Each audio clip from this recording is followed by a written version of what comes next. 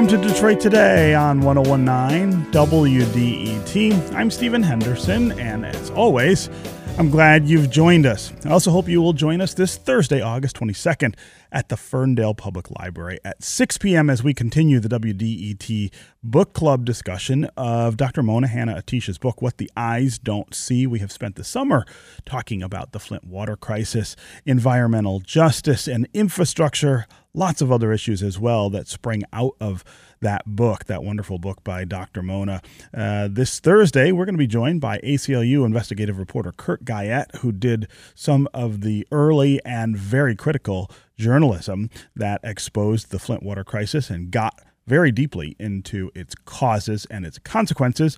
We'll also have Oakland County Water Commissioner Jim Nash with us, and he's going to talk about what is going on with water quality and infrastructure in Oakland County. So it should be a really great conversation, and we really hope that you will join us again. Ferndale Public Library, August 22nd, that is tomorrow at 6 p.m. All right, up first today, Michigan Attorney General Dana Nessel has been busy as always, doing a lot of work in a lot of different areas here in the state of Michigan.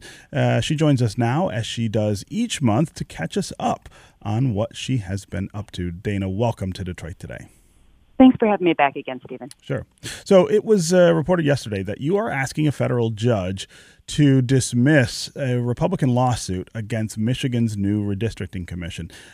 Tell us about that lawsuit and why you've asked the judge to dismiss it. Well, it's sort of a peculiar set of circumstances, only in that Judge Neff, who this case has been assigned to in the Western District of Michigan, she requires you to file a request to file a motion. So it wasn't actually a motion, it was our request to file such a motion to have the lawsuit dismissed.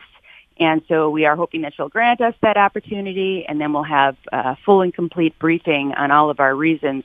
But we don't believe that this lawsuit has any true merit. You know, it's just another effort, in my opinion, by the GOP to circumvent what the people obviously very much wanted. Proposal 2 passed by 61%. And this is really our only avenue left at this point to ensure that we don't have horrific gerrymandering in this state. Michigan is one of the most gerrymandered states in the nation. It's not fair to the voters in the state. They're not properly represented, and they did something about it. So they passed Proposal 2, and we are set to have a redistricting commission in 2022. And we think this is just another effort that we think will be a failed effort to thwart the process of ensuring that every person's vote truly counts. So talk about what the allegations, or I guess the substantive sort of complaint of this lawsuit is. What is it that Republicans are saying was wrong with Proposal 2 or this new way of dividing up districts here in Michigan? Well, I think part of it has to do with the fact that they wanted to ensure that, you had a certain number of people that were affiliated with, the Republican Party, and a certain number of people affiliated with the Democratic Party or third parties, and then a number of people who were just nonpartisan. They didn't have any connections to any political parties. And that is done frequently. We have all kinds of boards and commissions where maybe you'll have 2 Republicans, you'll have 2 Democrats, and that's the law. And you're permitted to do that. And those types of constructs have been challenged in the past, always unsuccessfully. And we did the same thing here in terms of the drafting of Proposal 2 to ensure a couple things. One, that you didn't have one party that was making decisions as to how the districts ought to be formulated. And that you didn't have really an even number of people on each side so that you were going to be in a deadlock situation. So I think the claim is that it's somehow a First Amendment violation to deny a person the ability to identify with a certain party or who have close relatives who identify with a certain party, and to not be able to be eligible for certain positions on the commission for that reason. We don't think there's merit to this. And we do expect that we'll be successful in this lawsuit, and that following the 2020 census, this commission will be put in place and be able to finally, fairly draw the districts so that everyone is properly represented in the state. Also, you last week the Free Press reported that only half of all juvenile lifers in Michigan have been resentenced. The Supreme Court ruled that those sentences are cruel and unusual in 2012 and decided in 2016 that the decision had to be applied retroactively, meaning that people who are in prison, who were sentenced to life in prison as juveniles, have to get new hearings. Former Attorney General Bill Schuette was someone who was not enthusiastic about this idea, and I think it's fair to say he did a lot of foot dragging and not, kind of refused to implement this Supreme Court decision. Why haven't we moved faster since he's been gone? Well, first of all, there have been a number of other cases that have been pending that I think have slowed down the process. One of those cases, for instance, was there was no groundwork for how these decisions were going to be made. Was this going to be a jury that made this decision? Was it going to be a judge that made this decision? So there were cases like that had been pending in the Michigan courts, and we were waiting to see how those played out before some of these hearings could even move forward. So if you didn't have a decision that had been made that, where the prosecuting agency was in agreement that the person should be resentenced and it was contested, who was even going to hear the case? So that was something that was just recently decided, and the decision was that a judge would be making that decision and that there wasn't a right to a jury making the sentencing determination. So that's one of the things that held it up. Mm-hmm. I know that my office right now, we have about 5 of those cases. Some of them came from Oakland County, where Prosecutor Cooper had actually been directly involved because she was a judge at the time. And so, of course, there was a conflict of interest there because she was the sentencing judge. And so those came to our office. And then we had another couple cases, I think, that had actually been tried by the AG's office. And so we're prepared to indicate what our decisions are on those cases very soon. I think it'll be in the next week or so. And definitely some of those cases we're going to be agreeing that resentencing is appropriate. And in others, we're probably going to say that we're going to need to move forward with a hearing because we think that those are sometimes the exceptional cases where a person is just too dangerous and that a life without parole sentence is appropriate. Again, that should be rare. We don't believe it should be every case. We don't believe it should be every other case. But there are times where we really do have to take into consideration the protection of the public. But I think that a lot of those cases are moving forward. The offer that actually, I've made in the past and that I'm going to have a meeting just this Thursday with the Prosecuting Attorneys Association is that if there are counties that feel as though they just don't have the staff in order to be able to handle these cases, and that's the reason they're moving so slowly. I mean, remember, these cases have to be completely reinvestigated. Some of these cases are 20, 30, 40 years old. It's very hard to put a case back together after all that time. Sometimes it's hard to even find the files and the police reports, investigative reports, and lab reports, and so forth.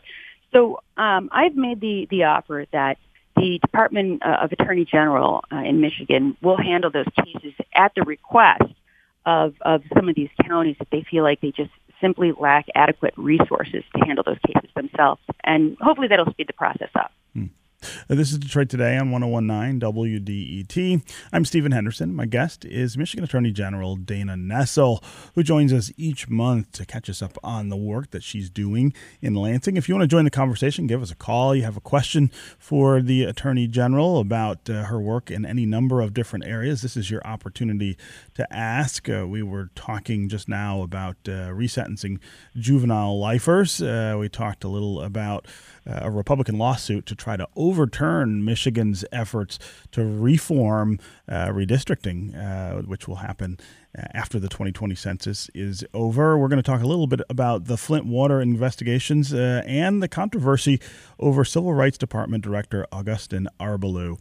As always, the number on the phones here is 313-577-1019. That's 313-577-1019. 1019. You can also go to the WDET Facebook page and put comments there, or you can go to Twitter and hashtag Detroit Today, and we'll try to work you into the conversation.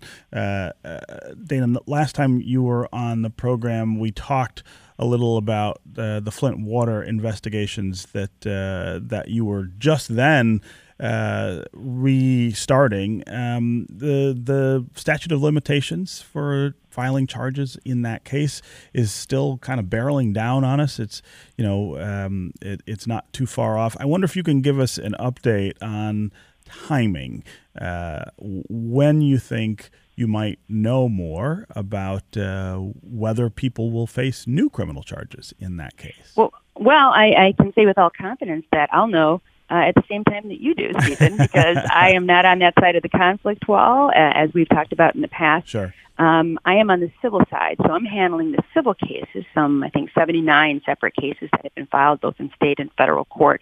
And that's why I appointed my Solicitor General, Fadwa Hammoud, and Wayne County Prosecutor Kim Worthy to handle those cases. What I can say, because I've become aware of it from representing state agencies, is I know that they continue to execute search warrants. I know they continue to obtain new information that the Office of Special Counsel did not have before, and they have new documents and new devices that they are reviewing. And I imagine that they are, I know for a fact that they are interviewing witnesses. Some of them, I suppose, are witnesses that have already been interviewed. Some of them, I would guess, are new witnesses. And the reason I know that is because these are witnesses that work for state agencies that my office represents. Mm-hmm. But in terms of the timing, in terms of what charges we can expect to see filed, I can't speak to that because I'm not involved in the criminal investigation, but I trust that Solicitor General Hammoud and Prosecutor Worthy are working very diligently and that they're determined to ensure justice for the city of Flint. And the approaching statute of limitations does not worry you in terms of being able to complete the work on time? Well, I think they're going to have to move fast on a number of different potential charges where the statute would run. It's hard to say because, honestly, if I look at it from the outside, and again, that's what I'm doing right now, but it's understanding that the changeover from the Detroit system to the Flint River occurred in April of 2014. There are things that continued to happen for a long time afterwards. So I'm just going to say if you have a potential charge of misconduct in office, I'm not saying that anyone will be charged with that, but let's say that's the charge you're evaluating, which typically has a 6-year statute of limitations. It's for the continuation of when that occurred, not just the day that the water would have been switched over, but during a process of time, if there was a cover-up, and I don't know that there was, but let's say that there was, and that there were people in state government that knew that that the water was dangerous to drink and informed the public otherwise, and as a result, people became sick from drinking that water. Again, these are all allegations that have not been proven or sustained, but those are the allegations, right? It wouldn't be just that first day. It would be the entirety of the time that was occurring. So that, I think, would give them even an extra couple years because that took place over the course of quite some time. So, you can't take a specific date and say that is the date that the statute tolls. You have to look at a number of different factors and circumstances. Again, 313-577-1019 is the number on the phones. Let's go to Stephanie in Detroit. Stephanie, what's on your mind? Good morning. Thank you for taking my call. I'm calling in response to something that Attorney General Dana Nessel just said in regards to juvenile sentences. And my understanding is that the court ruled that it was cruel to sentence juveniles to life in prison, and I don't understand how any of those prisoners serving life sentences as juveniles cannot be reviewed and given a new determination. Because it sounds like the determination of life is the cruel part for anyone. So any child, how can we turn to any child in Michigan and say, sorry, you don't get right out. Stephanie, it's a great question. Dana, I remember this case pretty well, and I know that there are a number of different things going on there. Can you maybe explain to Stephanie and the other listeners how this works and what the court said about life sentences for juveniles? Well, and they did say that the cases in which a juvenile should remain, when I say a juvenile, of course, a person who was where the offense occurred when the person was a juvenile, meaning under the age of 18. That those should be the exception and not the rule, and only exceptional circumstances. But I am going to say this. Again, I have prosecuted a number of these cases. I've defended a number of these cases. Stephanie's right. The vast majority of the time, these individuals should be resentenced to a term of years as opposed to life without parole. But you do have those circumstances, and I have seen them, where you have somebody who, because of their behavior, first of all, that the offense is so atrocious and so remarkable in terms of the brutality of it. And then you combine that with a person's record while they've been in prison. If you have a person who has been assaulted in prison, they have committed crimes while they're behind bars year after year after year, and you combine that with the fact that you had a very brutal, homicide. And some of these cases I've seen, we're talking about people who kidnapped someone, tortured them over the course of hours or days, violently raped them, and then, murdered them in some of the most horrific ways imaginable. And then that person, while they've been behind bars for many years, has shown that they continue to be a threat, and in fact are a threat to other inmates and a threat to the correction officers. Well, you really have to think twice before you resentence that individual when they are a continuing danger to society. Now, that's not most people. It's definitely not going to be most of these individuals. And I have certainly had cases where I represented people that were up before the parole board and they had spent some 25, 35, 45 years in prison. And I can tell you they were very much not the same person at all many decades later that they were when they were 17, 18, 19 years old. But some of these folks, please understand, we do have to evaluate the protection of the public. It is important.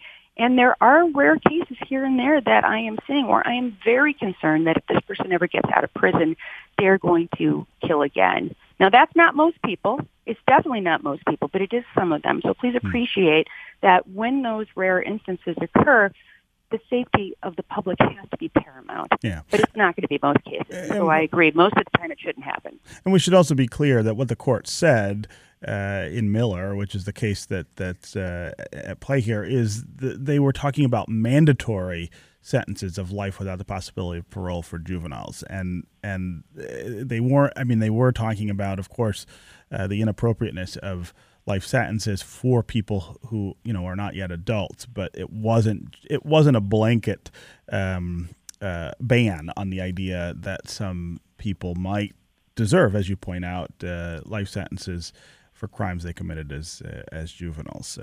And so I think there's sometimes some confusion about what the court was actually saying there. That's right. Thank you for bringing that up. Yeah. Stephanie, I appreciate the call and the questions. Dana, I want to talk a little about the controversy that surrounds Civil Rights Department Director Augustin Arbalou. He said yesterday he's going to take a leave of absence after growing calls for his resignation for some offensive comments that he has made. The governor has been putting pressure on the commission to fire him. What are your thoughts about that situation? Well, I will just say this. We do have a conflict on this particular matter as well. So my office has been advising the Civil Rights Commission. And I think they're making a decision as to whether or not they want to disclose that advice. The fact is it's attorney-client privilege from my office, and my office can't disclose that, but certainly the commission could if they want to in terms of the evaluation that was made. But, that being the case, there have been a few misrepresentations that have been made. And, the commission does have the ability, if they choose to, the commission does have the ability to terminate the director at will. I mean, he's an unclassified employee, and he serves at the pleasure of the commission. And they don't just have to evaluate the particular employment offense at issue. And the report that was generated in July of this year. So, they can do that if they wish to. I know that the governor has made her feelings clear about this, and she, I know, would like to see that. I know that she's sort of issued the edict that he's going to be excluded from cabinet meetings because she feels so strongly about it. I don't have a personal opinion on this at this point that I want to share, because I am advising the governor, and I am her attorney in this sense. So it should be up to the governor to indicate what her feelings are, and I think she's made her feelings pretty well known. Okay, and lastly, tomorrow in Grand Rapids, a judge is going to hear oral arguments in a case that's filed against your office because of a settlement that withholds state dollars from faith-based adoption agencies that refuse to work with same-sex couples. These agencies say that they're going to close their doors as a result, leaving fewer adoption agencies in the state. What's your response to that argument? Well, first of all, it involves very few children that go into the foster care children in terms of these particular agencies. And in fact, Bethany Christian, who was one of the larger adoption agencies that dealt with wards of the state that were up for adoption, they changed their policies altogether.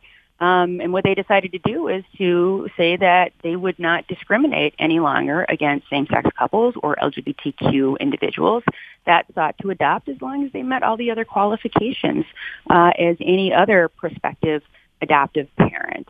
The settlement that we entered into with the Dumont case involving the ACLU earlier this year, simply it involved enforcing the same contracts that all of these adoption agencies had already signed and already agreed to. They agreed not to discriminate, that if they were to be provided with the obligation to place this ward and the money, the state tax dollars utilized in that placement process, that they would not discriminate.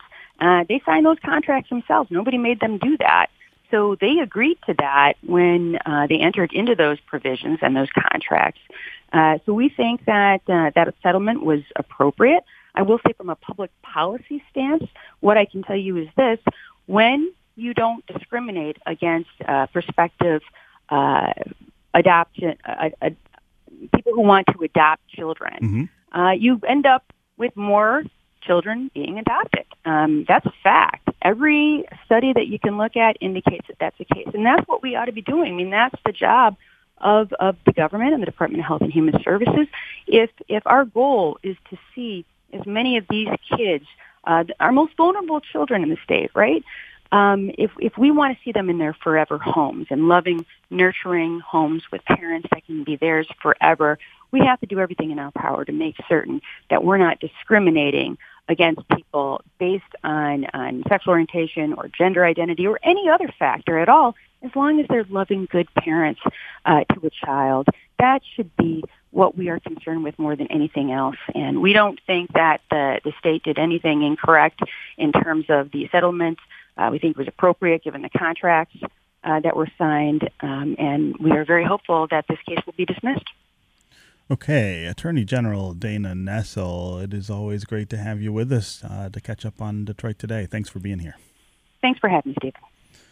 All right, up next, we're going to be joined by Shana Roth of the Michigan Public Radio Network to tell us about lawmakers returning from their summer break and whether we're going to see a roads deal or a budget deal anytime soon.